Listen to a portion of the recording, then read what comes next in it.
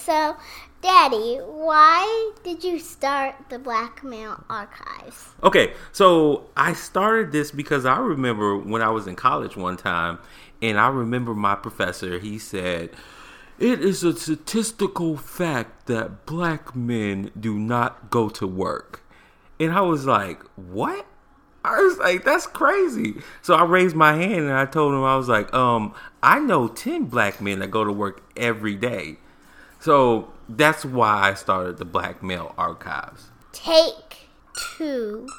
Okay, so, Daddy, why did you start the Black Male Archive? Okay. So this is the second time we're doing it. So, okay, my name is Rodney Freeman, and I started this because I remember when I ran track in high school. Oh, yeah, shout out to HF, Homewood Flossmoor, Illinois. So I remember running track, and I remember my dad and my best friend's dad, and they were all black men, and they would come and they would watch us run track, and they would greet each other by their last names, like Mr. Freeman, Mr. Henry, Mr. Wagner. And so I always have remembered all of these distinguished black professional men coming to see their kids run track. So that's why I started. 2. Take 3. Yeah. Why? No, don't say it so loud like that. Go ask me. Go ahead. Why did you start the Black Male Archives? Okay. All right. I remember this one time when I moved from Chicago to Evansville when I was in high school, and I was missing Chicago so bad that I wanted to go back home. And I remember my dad said, if you gonna run away, you gonna have to go through me.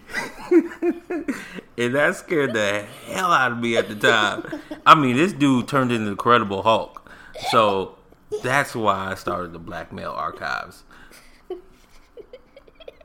Thank you all for listening. We just wanted to share with you a couple of my life experiences of why I started the Black Male Archives. As you can see, those 3 different experiences that my daughter was asking me about are true experiences, but experiences that I've had with a black man that doesn't go along with the media's and the news perspective of black males, the negative perception that you see in the news. So I wanted to be able to start a website, an archives, where we can curate our journey and we can promote positive stories about black men and show a different perspective of black men are across the world. We're different profession, different perspectives.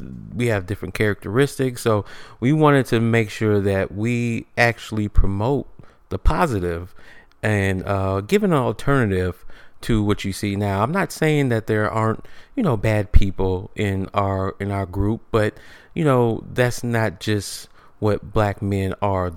I wanted to be able to show and share with you what I've experienced throughout my life, and I wanted to make sure that people got to see a positive perception of black males. Peace and love.